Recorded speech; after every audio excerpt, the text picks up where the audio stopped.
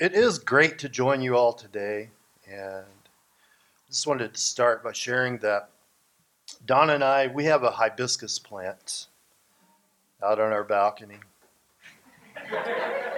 and we've managed to not kill it yet. It's the only surviving plant that we have left. I mean, most every other plant we have or had ends up in the compost heap.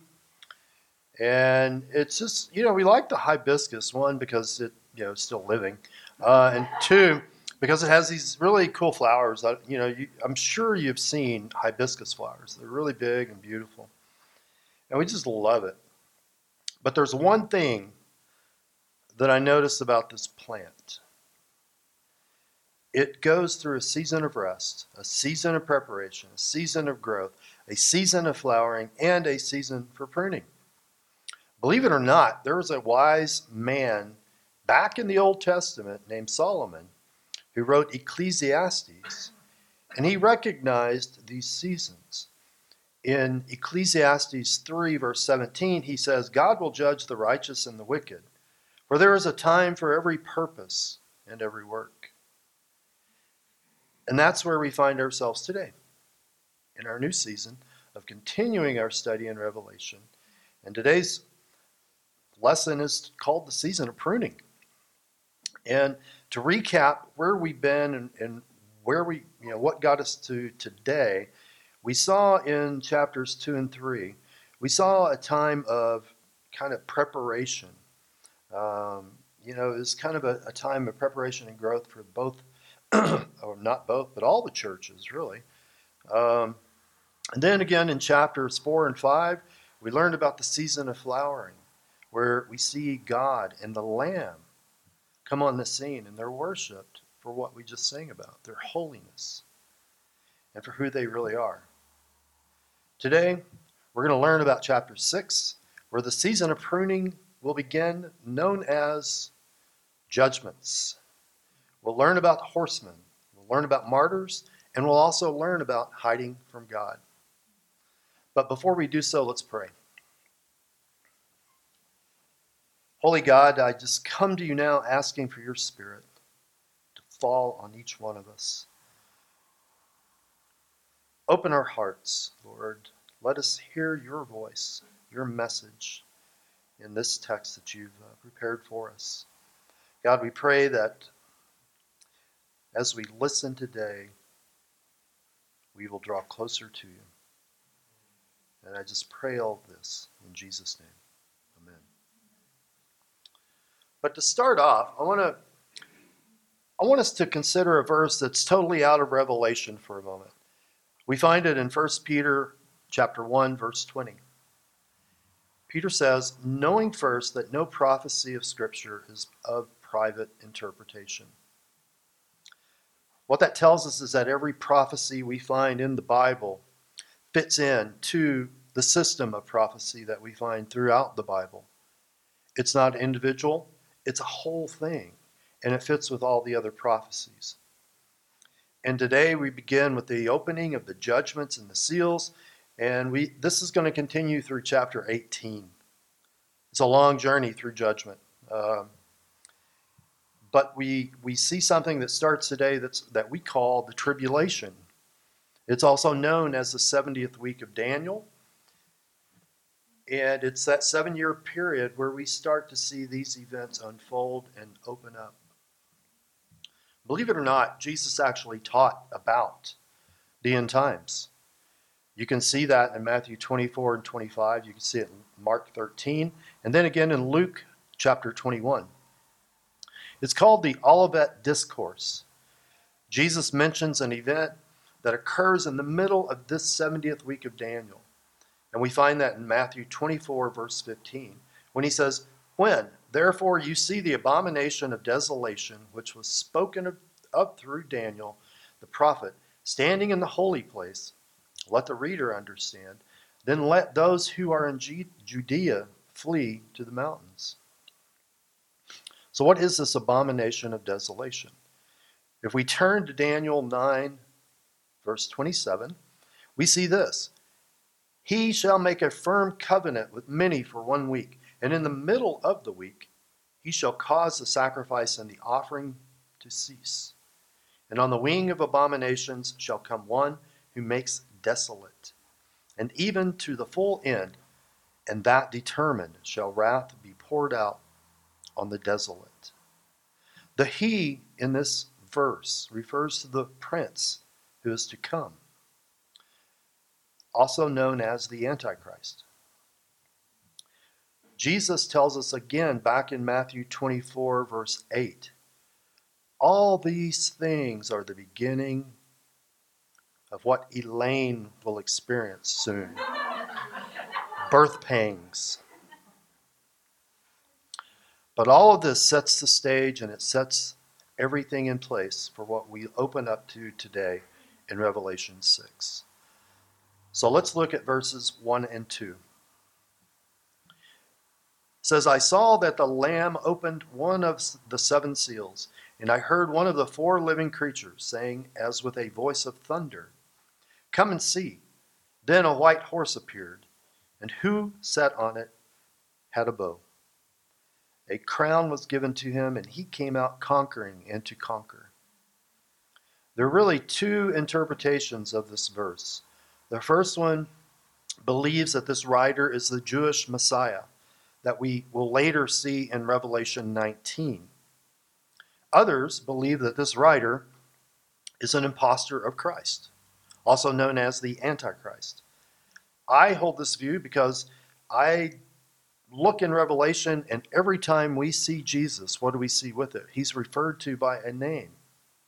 He's referred to as the Lamb. He's referred to as the Word of God, or as Jesus the Christ. Those identifiers aren't here in this first section. This rider that we find in verses 1 and 2, he has a bow, but what's missing? Arrows. He has no arrows. And so this alludes to us believing that this will be a time of counterfeit peace. This rider has been given a crown, and he sets out to conquer, not to rule. Now, I'm going to do a spoiler alert just in case. So if you don't want to hear the end of the story right now, then close your ears. But the victories of this rider and the other riders that we will see today, they're only temporary, because ultimately Jesus comes back and he is the ultimate victor. So, should I go on? Okay. But we see also Jesus refer to this in Matthew 24, verses 4 and 5. And he says, be careful that no one leads you astray, for many will come in my name, saying, I am the Christ, and will lead many astray. Next, we'll see in verses 3 and 4. We see, when he opened the second seal, I heard the second living creature saying, come. Another came out, a red horse. To him who sat on it was given power to take peace from the earth, and that they should kill one another. There was given to him a great sword. So we see this rider bringing a great sword, which means he's going to bring war, and he's going to bring bloodshed upon the earth. It appears that this rider is going to produce confusion, strife, and perhaps civil wars, referred to as the slaying of one another. That's all going to disrupt the first rider's counterfeit peace. Matthew 24, verse 6a. Jesus says, you will hear of wars and rumors of wars.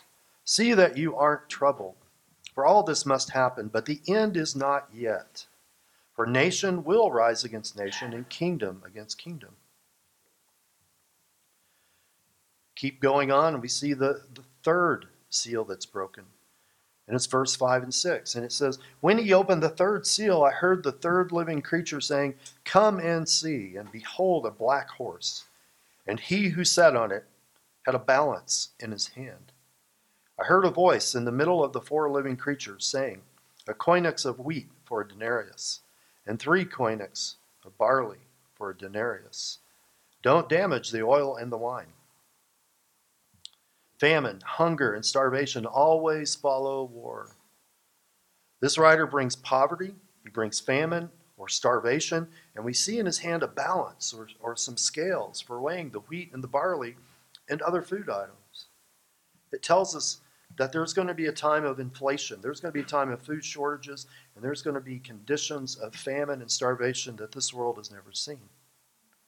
It will be worldwide. In case you're wondering, a koinos equals about a quart or a liter. A denarius is a day's wage. So that means it's going to require a full day's work to buy only about 500 grams of flour. And what does Jesus say about this back in Matthew 24:6? And there will be famines and plagues. Moving on to verses 7 and 8, we see when he opened the fourth seal, I heard the fourth living creature saying, come and see. And behold, a pale horse, and the name of he who sat on it was Death. Hades followed with him, authority over 1/4 of the earth, to kill with the sword, with famine, with death, and by the wild animals of the earth was given to him. In the midst of the war and the famine that's already going on, you're going to see this happen, and it's just going to multiply. People will fall prey to epidemics and wild animals. This death, though, is more than just a physical death. Because we know sin and death entered the world at the same time through Adam and Eve. Spiritual death is when it separates our rebellious spirit from God. Eternal death is also present, and that's what separates us from God unless we are redeemed. In all of this, Jesus is still the head of a new creation. He's the only one who can give life and is responsible for life and eternity. These four horsemen reveal God's plan for pruning. It's a season where our world will experience disruption, disunity, and despair. How many of you have heard the question, can't we all just get along? It's a valid question, it really is. However, not one that will be achievable as long as there's evil still in our world. Throughout history, we've heard of wars and attacks, yet today human divisiveness and disunity is in full bloom. For almost the past 2 years, our world has been going through a pandemic, which has caused a huge rift between those who are vaccinated and those who are not vaccinated. There's an ongoing battle and struggle in Tigray. It's called the Tigray battle. It's a war, actually. It's between Ethiopia and the Sudanese, and it's an ongoing civil war. So far, there's been about 50,000 Ethiopians that have died. We live in a world where evil exists, and something must be done. When we look at Revelation, or when I look at Revelation, I don't see a place where all of a sudden all of mankind says, oh, yeah, let's follow Jesus. Let's repent, turn, and go. That doesn't happen. I mean, it's sad that it doesn't happen, because if it were true that people would repent and turn and go to Jesus, then Revelation, these horsemen wouldn't have a lot to do. But we know that God is the creator of our universe and the creator of everything, and he's also a supreme planner. He knew that Adam and Eve would sin, and what did he do? His plan included the redemption of sin. And it's only found in our Savior, Jesus Christ. It's only found in the blood that was spilled, that was shed for you and I. When God sent Jesus to this earth, he knew then also that not everyone would accept him. But he had another plan yet. It was still to redeem people during a struggle, during this 7-year period. There's still time to follow Jesus. But we as believers, we have a job to do right now today, as well as in the future. And it's to share the gospel message. I mean, we're not always promised, though, that our time here on this planet is going to be easy or a piece of cake, because there are going to be martyrs. If we read in Revelation 6, verses 9 through 11, we read about martyrs. When he opened the fifth seal, I saw underneath the altar the souls of those who had been killed for the word of God and for the testimony of the Lamb which they had. They cried with a loud voice, saying, How long, Master, the holy and true, until you judge and avenge our blood on those who dwell on the earth? A long white robe was given to each of them.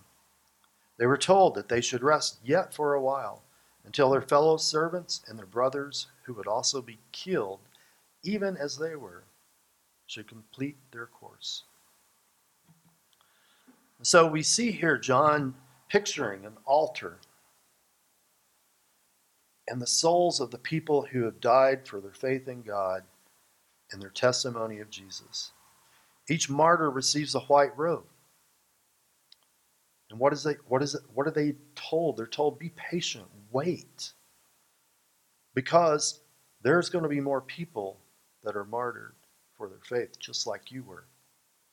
These white robes represent salvation and eternal life. Billy Graham, in his book, Approaching Hoofbeats, wrote this: We do know from this wonderful vision of John what we believers must do in the meantime. Those who have died in Christ must patiently wait for that day. Those of us still alive in Christ must continue working as God's allies in the salvation of the lost and social justice. Did you know this year the number of Christian martyrs has increased from 4,305 to 4,761? Even in the midst of a worldwide pandemic, evil and persecution does not stop. Worldwide, over 340,000 Christians live in places where they experience high levels of persecution just for following Jesus. Every day, 13 Christians worldwide are killed because of their faith. 12 churches or Christian buildings are attacked. 12 Christians every day are unjustly arrested or imprisoned. And another 5 Christians are abducted. It takes faith. It takes conviction. It takes true, bona fide belief to go through this kind of suffering. Yet in our text today, we see that persecution and the murders will increase. But we do know that God does make a way in the wilderness and rivers in the desert, as we're told in Isaiah 43. And he makes our way for us so that his plan will then be fulfilled. Rest assured, though, that when this number of martyrs hits God's plan, then he, at that time, will invoke his plan, and the world we know will forever be changed. We look in verses 12 through 17. We see it says, I saw when he opened the sixth seal, and there was a great earthquake. The sun became black as sackcloth, made of hair, and the whole moon became as blood. The stars of the sky fell to the earth, like a fig tree dropping its unripe figs when it is shaken by a great wind. The sky was removed like a scroll when it was rolled up. Every mountain and island was moved out of its place. The kings of the earth, the princes, the commanding officers, the rich, the strong, and every slave and free person hid themselves in the caves and in the rocks of the mountains. They told the mountains and the rocks, fall on us, hide us from the face of him who sits on the throne, and from the wrath of the Lamb. For the great day of his wrath has come, and who is able to stand? This seal takes us back to earth, where John sees this great earthquake. Guess what? We see in Matthew 24:7, Jesus says, earthquakes in various places. When you think about it, the wrath of the Lamb, it's kind of a bizarre phrase. Have you ever seen a sign that says, beware of the Lamb? I don't think so. But we do know this lamb is referring to Christ, who was slain from the foundation of the world. We know Christ as a gentle, meek, humble, serving person while he walked here on this earth. I mean, he even washed the feet of the disciples. And now we see the wrath of the Lamb. I mean, to me, wrath is a very interesting thing, especially when we consider God or when we think about how it describes God. I mean, we know God loves the good and he hates evil, right? But his hate is not like our hate. He's not vindictive, but he's righteous and holy. And at this point, he is declaring war on sin. Think about that. Sin that started all the way back at Adam and Eve. He, at this point, declares war on sin. The wrath of the Lamb is like mixing fire and water. But we do see God's wrath revealed in the Lamb, who opens up these seals. The fear of the people who have lived through the previous judgments or tribulation. Read it. I mean, they want to be crushed by these rocks rather than to face the judgment or the wrath of the Lamb that they try to hide. When you think about it, hiding from God, well, it's kind of a crazy idea. But when we act it out, it becomes even crazier, right? Consider Genesis 3, verse 8. They heard Yahweh God's voice walking in the garden in the cool of the day, and the man and his wife, what did they do? They hid themselves from the presence of Yahweh God among the trees of the garden. We all know how this behavior was handled. We know that God himself made the first sacrifice to cover Adam and Eve since they fell to the temptation of sin and went against the only command that God had given them, and that was, do not eat from the tree, because on that day that you do, you die. They chose death. Have you ever noticed, maybe when maybe you've transgressed or not really been a good friend to someone, maybe you've wronged them somehow, you don't want to be around them, right? Why? Because it's uncomfortable. You in your mind, you're playing out all these things that oh my gosh, what if they find out, you know? Or why could I do this to this person? Maybe I'm the only one. Has anybody else ever experienced that? Okay, good. Just checking. But I mean that guilt that we have, I mean, it is crazy. But now, have you ever felt that way to God? Have you ever done something that you perceived as so bad and so wrong against God that you were like hiding from God wherever you could? Well, I have bad news for you. Hebrews 4, verse 13 says, there is no creature that is hidden from his sight, but all things that are naked and laid open before the eyes of him to whom we must give an account.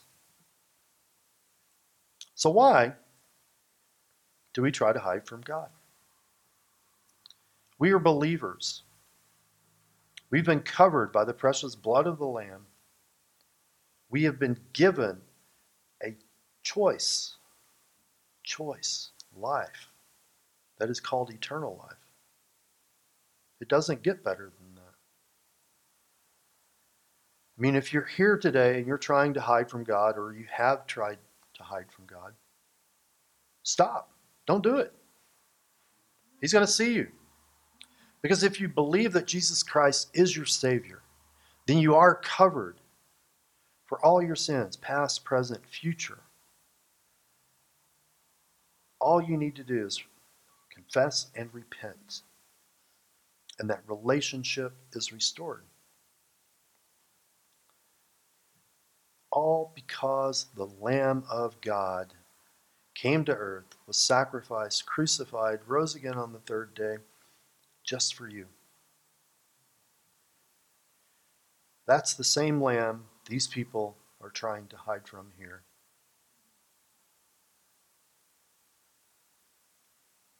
But we know the Lamb who was slain from the foundation of the world provides redemption of sins. He provides a way and a new life.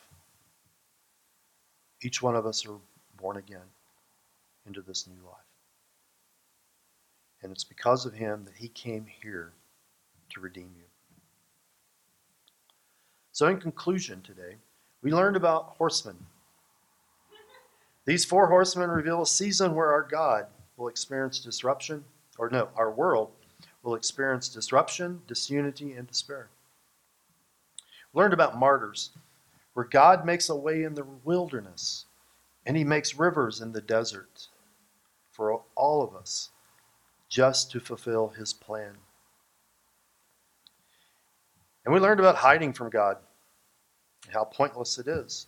Because if you are here trying to hide, don't. Stop.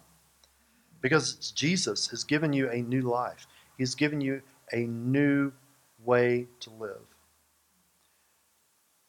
Jesus is the one who is found worthy to open these seals, and he begins the season of pruning, as we see in Revelation.